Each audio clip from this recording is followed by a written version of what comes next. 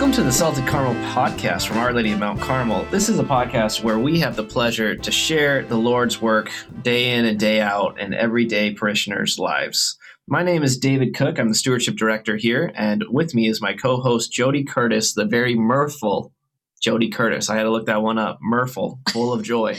Oh, good. Yes. I didn't know if that was a good adjective It's a good or one, not. yeah. So. I know, I'm trying to read more. Anyway. I've always wanted to be mirthful. Well, now you are. I've declared it. Jody, who's our guest today?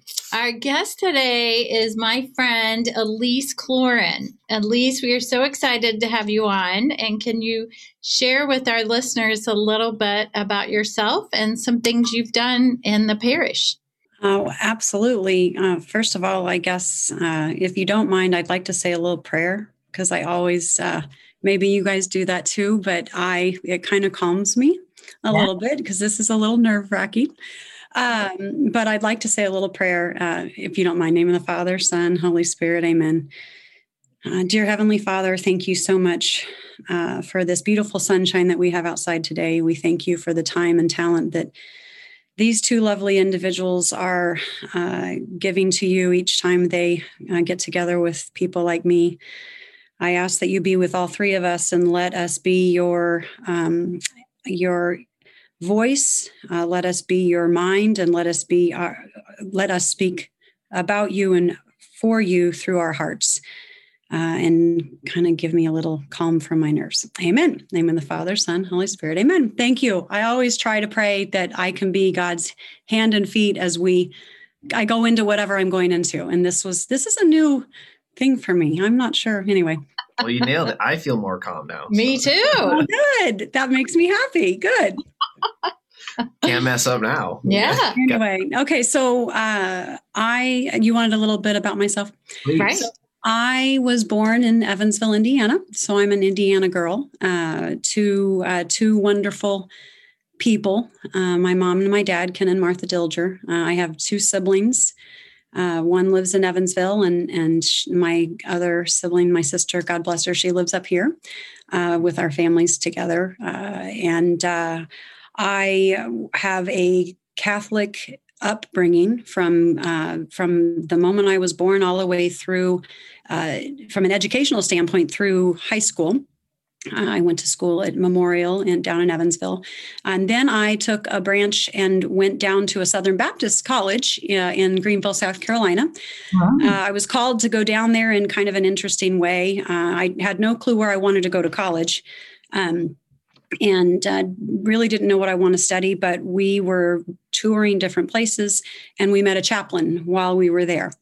It was on Saturday morning, the campus was closed, and he helped me feel comfortable with being 9 hours away from home, going to a Southern Baptist school as a Catholic, and the rest is history from a college standpoint. So I have a degree in chemistry. I worked with Dow Chemical for about 10 years in water treatment.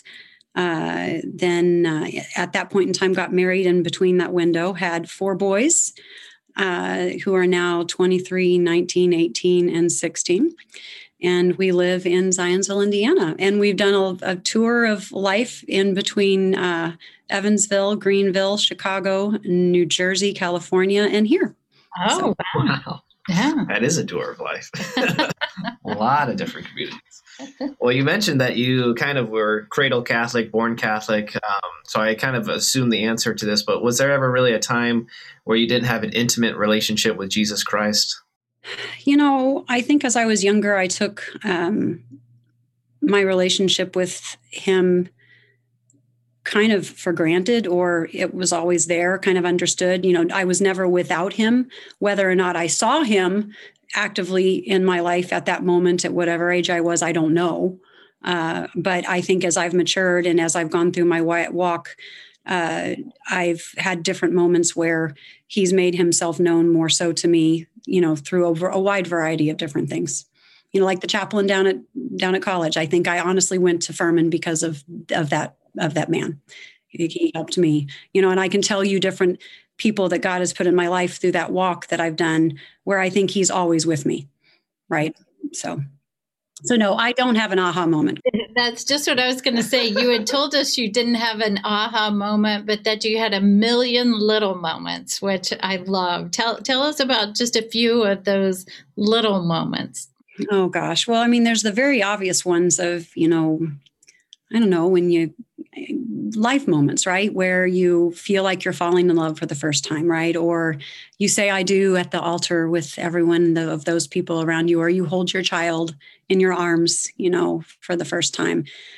So you've got kind of the basic moments, but then you've got other moments for me where I think that there's times of either uncertainty or where you're looking for direction. For myself anyway, when we moved, where are we going to go to school? What neighborhood do we want to live in? Gosh, what hospital do I want to have my child in? Right. I mean, what doctor do I want to choose? All these life moments where I think if where I've kind of, said my little prayer, looked to God for some help. It's never this thing, but it just always feels right when I would go through that next experience, if that makes sense. I mean, we had some challenging ones too. God has with us. We have a son who was diagnosed with diabetes when he was very young. And, we had a lot of learning moments there where, you weren't walking alone. God was with you because, even with that, we lived in New Jersey at the time, and I had a sister-in-law who was at the hospital there who was able to pave the way for us when we had no clue what we were doing. Right. And, so I don't know, God lives through people in my life for me, if that makes sense. And he has put people in places where I think he has helped us in our journey. I mean, sometimes even a little kick in the because we're maybe not doing the right thing. Anyway. I love it. I know too well the kick in the Right. Well, I'm sure we do. If we all do, if we keep it right, if we acknowledge it, maybe. How's that? Let me ask you this. Do you ever remember a time where you were really distant from God, or you felt distant from God, and how he reconciled you? Or honestly, I didn't know this, but when I was in a faith group down at St. Luke prior to coming up to Our Lady of Mount Carmel, I had this period where, and I don't know if it was sadness or not necessarily depression, but, kind of a tough time where you're going through, and somebody looked at me and said, Elise, this is just a dark time. You have dark times in your life where you have to, with God's help and the help of people around you, figure out how to navigate through that. And it wasn't a desolate time. It wasn't an awful time, but it felt like, it kind of felt dark. I mean, I knew he was there. I just had to look a little harder, maybe. I don't know if I was distracted by everything that was going on in my life at the time and I wasn't prioritizing him, or I don't know. I think it's, I don't know. Yeah. And what is your life like in Christ now? I mean, for you personally, for your family? Well, for me personally, he brings so much joy to me in putting me in moments where I'm either needing to hear something from someone I'm talking to, or today, for example, I'm sitting in a room and talking with a parent about some things at school from a work standpoint, and we both had a moment where parts of her life and parts of my life intertwined. And we talked about how it was relevant, and God made himself known by her experience and my experience. And we shared it, and then we moved on. Right. So I don't know. He's, I work with children at Our Lady in helping them become comfortable speaking God's scripture at Mass. Mm-hmm. Right. And so I think that I feel his presence when I'm working with each of them. It's really neat because, we talk about we never dive into the nitty gritty of exactly what they're reading. We do the semantics. Do you know how to pronounce everything? And do you know how to do this and that? But then, we kind of talk about what's there and how to speak it. And it's so neat to see the kids look at that scripture and say, oh, gosh, look, it says God loves us, or we'll talk about something where they look at it and they have a little moment for themselves. Doesn't happen all the time, because sometimes scripture is pretty tough, right? But lately, I don't know, I had a new reader for the first time, maybe a month or so ago, and she got to read John, and it was about God and love. And it was just so fun to see her grow and what she was wanting to do just in that moment, if that makes sense. Well, thank you for sharing that. Sounds like you still get millions of little moments. I do. I really do. I mean, and it's not just, the sun isn't shining all the time here in Indiana. As one of the little girls said today, Mrs. Cloran, I don't think the sun shines here between December and March. I was like, oh, I don't know. Look, it's shining today, right? Yeah, praise God. Well, you have 4 boys, right? Yes. And then you work with kids. So I know you're definitely patient, but can you think of any other gifts the Lord may have given you to help you evangelize? Well, I try each year to work on something. Now, whether or not it's a gift that God's given me or it's something I'm trying to work on. But the theme in my life over the last year or so has been what I call intentionality, and it's being intentional. And it's making sure that you're present with the people that you're with at the moment. It's being intentional about the action that you take and showing a person that you're with that either, how you love them or how you can help them or how they're helping you or how God loves them or whatever it is that you're supposed to be doing at the moment, but it's being intentional. I don't know if that's a gift I've been given or if that's an action that I've done. I don't know. I think God, I hope that the gift God has given me is to bring sunshine and light into people's lives, right? Mm-hmm. To spread his joy, not in a false way and not but in a real way, in the moment of the checkout when you're at the grocery store, right? You never know what the person is that's going to be there, who's going to look at you and what day they're having, right? You never know the person, you just don't know in anyone you come in contact with. So I think that might be a gift that God's given me that I have fun with because it brings me joy. Yeah. If that makes sense. Elise, I think that is definitely a gift of yours. Being on the other end of that, I feel like every time I'm in contact with you that I feel that gift of yours. So it's beautiful. Well, thank you for saying that. So now you can stop trying. You already achieved it. Well, I say each day when I wake up, God, let me cross paths with somebody who could enlighten me or somebody who I can enlighten. And honestly, I don't have a day that goes by very often where I don't run into somebody who has given me a smile, or I'm a hugger. And boy, oh boy, this COVID thing has been really challenging. Yeah. I've broken the rule, quite frankly. I have, and I kind of try to read if, when I've got that urge, I'm like, okay, is it okay or is it not okay, right? To give that hug? Because I think it's so crucial. I just think that it's so crucial these days to have connection and contact and even hugs. Yeah. Oh, yeah. And Elise, who is your greatest faith influencer? Oh boy. Honestly, right now, I mean, it's been a lot of women in my family and my life. Mm-hmm. I think it began with my mom's mom, my grandmother, and my dad's mom too, but more so my mom's mom, because she had this passion and love for the rosary. Mm-hmm. And I didn't really understand the power of the rosary early on. As a child, you want a child to have a love of holding the beads in their hand and saying the rosary and going through that meditation. But I don't think I appreciated that. I think I was like, oh gosh, we're on 9 Hail Marys. I got to go one more, right? That's kind of how you, especially being raised as a Catholic, you kind of pray the rosary because that's what you're supposed to do. I used to do myself to see how fast I could say it. Yeah, well, true, right? Wow, that's great. What did he say? I missed him. A 10-minute rosary. Yeah. Oh, wow, that's effective. The quickest I've ever gotten, and we did a carpool rosary this past year at the end of the year, and I think we were like 15 and a half minutes, maybe 16, and I thought that was fast. So David, yeah, I do too. Probably should have prayed. Yeah. Anyway, so my grandma, but then she's been gone for a while.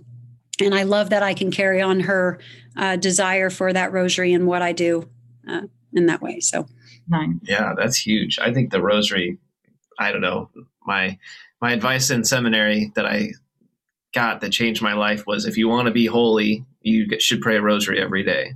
And I did. And I account that to a lot of things that right. Well, but I do think, though, that there's a lot of pressures and intimidation that the rosary provide, that it doesn't create intentionally, but I think it creates it as a Catholic or a new Catholic or anybody coming in. Oh my gosh, am I going to say it right? Am I going to start with the Hail? And I guess if I want one thing for people to take away from it, if you can say a Hail Mary when you're having a quiet moment, and then you say 4 more later, and then you sit down and you consciously say the final 5, you got a decade right there, right? And then come back a little later. And then if you can be intentional and finish it, go for it. But it's okay not to say the rosary every day, right? It's okay. I mean, God bless us. God gave us priests and sisters, thank goodness, because they're praying for everybody constantly, right? He gave us other time and talents where hopefully we can fill in and give that. But if we can grab those moments of where we, pray the rosary and say our heart prayers and things, that's how we can contribute in that way. And eventually, as we can get older, maybe as my 98, 99-year-old woman, my grandmother she had a lot of time on her hands. I can see me having a lot of time on my hands when I pray, when I become that old, right? That's how I spend a lot of my time. Yeah. Oh, that's awesome. Nice. Yeah. Well, I mean, kind of, maybe your answer's already been said, but we like to say, how are you staying salty? Because we're the salt of the earth. How are you keeping your saltiness? How are you staying a good disciple? How would you answer that question? Just by continually challenging myself, I guess. I think, making sure that I'm growing in what I am trying to do. There's never a map for what we're supposed to be growing and what we're supposed to be doing. Like, I'm kind of in a transition point in my life, right? Where I was a mom for so many years, and I'm still a mom, don't get me wrong, but I'm not changing diapers and I'm not making lunches for this, for school anymore. They're self-sufficient and they're doing their own thing. So I've had to kind of figure out what to do with my time and where I want to focus my attention and use my time and talents. And prayer has really been one that I'm really trying to work hard at. That daily mass. I really fell in love with the daily mass, honestly, over this whole COVID. Right. I never had the time to be able to physically go to a mass when I would, Monday, Wednesday, Friday, or whatever, when I could, but I would lay in bed and listen to mass in the morning. Yeah. Right. And it would be a live mass. Now, granted, I wasn't there and I hunger to be back in church with everyone celebrating the Eucharist. Right. But boy, did that give me a love for the mass, even more so than I had already before. I felt kind of guilty because I wasn't in church, but honestly, having that live mass is really valuable, and having it available to people in that way. And I'm hoping it maybe opened other people's eyes to hearing it and seeing it too. I don't know. I agree. Well, Elise, thank you for joining us today and for sharing your story. And we'd like to invite all of our listeners to join David and I to share their story as well. So we'd like for them to reach out to us so we can get them scheduled to share their story. So, and how about we end with a prayer, David? In the name of the Father, Son, Holy Spirit. Amen. Dear Lord, thank you for Elise's life. Thank you for her yes. Thank you for all the millions of little moments that you show her how loved she is and how known she is to you. Lord, we pray that she uses her gifts that you've given her to give your love to others, to teach her family, and to lead everybody closer to you that she encounters. Lord, we ask this all in your name as we pray. Hail Mary, full of grace, the Lord is with thee. Blessed art thou among women, blessed is the fruit of thy womb, Jesus. Holy Mary, Mother of God, pray for us sinners, now and at the hour of our death. Amen. Amen. In the name of the Father, Son, Holy Spirit. Amen. All right, and stay salty. Amen.